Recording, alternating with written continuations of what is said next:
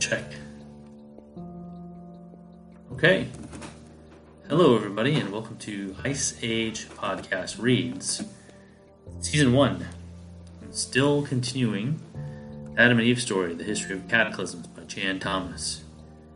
I am reading this off of the archive.org Internet Archive, and there are more than likely some errors in this particular copy, and I haven't read this chapter yet, so this is going to be my first pass through it as well, and if there are any errors, you're more than likely going to notice them.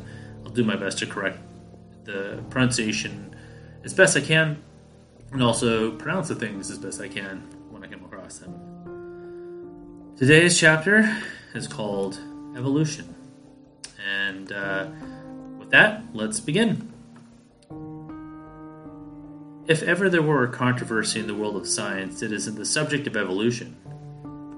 Even the name creates angry reaction in some scientists when it's called the theory of evolution. In each and every field of science, there is a strong standard of procedure known as the scientific process.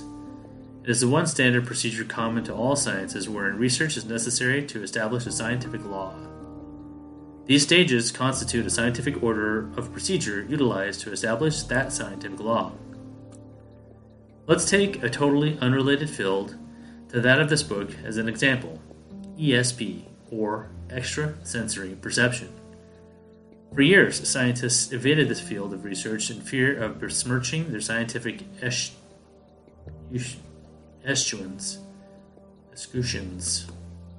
There's one of those words. Others took up the cudgel, spending years of effort in experimental research trying to prove or disprove whether such a phenomenon exists. Not one of them formed a hypothesis to try to lay down how it works, if it works. All they did was to formulate tests to be performed to indicate that the phenomenon did or did not exist. That a hypothesis does not make. Forming a hypothesis is the first step in the scientific process. I put together a hypothesis formulating how the communication system worked, utilizing the known forces of nature, plus a means for testing the hypothesis to determine whether it was valid. It worked in spades. It worked with everyone on whom we tried the test, man, woman, adult, and child, and I'm speaking of quantitative testing here, with 100% success in every case. The scientific process requires progressing from hypothesis to theory to law. Having proven my hypothesis, that meant there now existed a valid theory concerning ESP. The next step to determine whether the theory is a law was to determine the predictability of ESP based on testing the theory to its predictability. This is an extremely difficult factor to test in the field of human experience because human events are not immutable. If you feel that an event is going to happen to you which you do not want to happen, if you feel that an event is going to happen to you which you do not want to happen, you can change the circumstances to prevent its happening. Then how could you prove that it would have happened if you had not changed circumstances? If you had not changed circumstances and it did happen, how could you prove that you knew it was going to happen? Predictability was extremely difficult as a test. I won't go into the complex details, but we were able to prove predictability under controlled circumstances. That meant that we definitely had a firm law in our hands. I took that law and formulated a course that could be taught. UCLA welcomed my course into their experimental college, where I taught it to 140 students with extreme success for 4 quarters. Those 140 students were 140 new students each quarter for 4 quarters, making it 560 students that I had taught. I entered this task with the haunting doubt in my mind as to whether I could teach students how to perform ESP in large groups, even in subgroups, doing their own testing in 20 groups of 7 each. I was amazed to find that there was no communication interference between groups. Each group was independently performing its own communications. It was a further test of predictability, even though I had serious doubts as to whether it would succeed. I had previously taught ESP only one-on-one. The law was strengthened. By the way, the course was very popular, with a long waiting list, I was told by the administrator. By all scientific measurements, the theory of evolution is but a rank, raw hypothesis based on 2 counts. Let's look at those counts. First, it is assumed that evolution of the species is a gradual process of improvement. If so, why do we see, as universal, the gradual degradation of the species? Why does performance of the pancreas diminish on a percentage basis as the years go by? Why has diabetes become so prevalent in just 3 to 4 generations? Why have intelligence levels lowered so markedly? Why has the percentage of students not wanting to learn increased so markedly? Why has crime increased and empathy decreased so markedly? Is that improvement? Why has teeth structure so deteriorated in so many places of the world? Why is it that so few have natural resistance to tooth decay? Why is it that so many have no resistance to tooth decay? The military and scientific curiosity established a research program involving those in the military who had absolute resistance to tooth decay. There were not many who qualified to participate in that program. Why? Nobody knows. Those running the tests and analysis never did find out how and why those who were immune were immune. Gradual improvement of the species cannot be measured by bone structure alone combined with assumptions. We're surrounded by gradual degradation. The second point is that nowhere do we find any analysis of evolution by mutation. Mutation is a sudden change, usually from one generation to the next, and sometimes extensive changes sufficient to completely hide the preceding generation, sometimes small enough to allow a reasonable analysis. Let's look at how this comes about. During a cataclysm, the turbulence surrounding our planet is sufficient to completely disrupt the high-altitude structures which shields the Earth from the deadly cosmic rays. Very few cosmic rays normally penetrate that shield. During a cataclysm, when the shield is totally broken up, cosmic rays gain complete access to the Earth, bombarding it in plethora. Of the very, very few who survive, some have been struck by cosmic rays. Some have not. It is impossible to determine the ratio. Side note, this reminds me of a book called Magnetic Reversals and Evolutionary Leaps.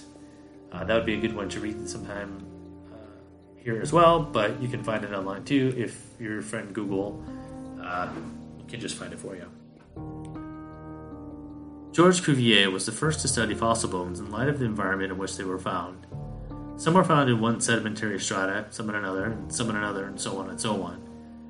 He was also the discoverer of the relative structure of bones of different species, and the definition of an entire skeleton based on comparative anatomy, which he himself had discovered and established. What a pioneer. He could be given a piece of bone or a tooth and tell you exactly what species it belonged to. Cuvier noted that the species found in one strata seemed to be totally wiped out suddenly by the deposit of the strata in which they were found, and the next upper strata would contain a new species with no antecedents whatsoever. Without realizing it, he had discovered the mutations of species caused by cataclysms. Those species, including humans, which and who had their gonads bombarded by cosmic rays, had a genetic change wrought in the sperm or eggs they were carrying and or in the present parent cells in their gonads. Consequently, a random result occurred. Their offspring varied randomly in the degree of mutation, but nevertheless, mutation was universal in the offspring of parents, one or both of whom had had their eggs and or sperms bombarded by cosmic rays. The offspring resulting from mutated parent cells was and is totally unpredictable. If we utilize the modern mathematical science of applied mathematics, it tells us that it is impossible to have upgrading species through mutation. It is equally impossible to have an even crossover in quality from normal parents to mutated offspring. The sure bet is that mutational offspring represent the most sudden degradation of the genes to varying random degrees. If If we again use applied mathematics, science tells us that it is utterly impossible that the human being is a result of millions, perhaps billions of years of upgrading evolution from a single cell. It has to be that the human being is a result of a design and resulting production of two variations of that design, male and female. You can name any source as the creator of that design and producer of the first models, male and female. If you were to ask me, I could tell you the exact steps which had to be undertaken to produce the living products. I could tell you how the design produced both male and female, a product of sheer genius. Do you know that we are that close to being able to create male and female ourselves? Someday I'll probably be writing and making speeches about it. On page 24 I stated, quote, "Nowhere do we find any analysis of evolution by mutation," end quote. This is not exact. Anthropologists are now finding that certain species of birds are descendants of dinosaurs. If true, it is a startling revelation of the veracity of mutational discordance, as that relationship could not have been through gradual evolution, be it upgrading, which is impossible, or downgrading. Proof that man and women are the closest we have to the original design after untold thousands of years of cataclysm and mutations is through his abstract functions, plus a few concrete functions. Speech and the capability of learning and maintaining an extensive vocabulary are good examples of concrete functions. Abstract functions include three-dimensional visualization, inductive reasoning, deductive reasoning, and analytical reasoning. And of course, we must include empathy. Even some species of humans are totally lacking in empathy. In any case, humans have unique and more complete brains than any other species. Remember that especially in the years preceding and following a cataclysm, those without empathy turn criminal first. If there is any doubt in your mind about that, just read the newspapers, watch TV news, watch TV crime documentary programs. Think it over, then draw your own conclusions. That is the end of the chapter called Evolution. These are very short chapters, and you may have noticed that there was a gap in the production of this podcast. To be honest, reading the first parts of this book had an impact on me, and I had to regroup myself and get out of the headspace of how terrible the cataclysm is going to be. And in fact, it would keep me up at night sometimes. I would be mulling it over. Anyway, that's what happened. And now I'm back on track. I do have a Patreon page. This is a hobby of mine, and I would love to keep going. So if you have time, if you like this, go to the Patreon.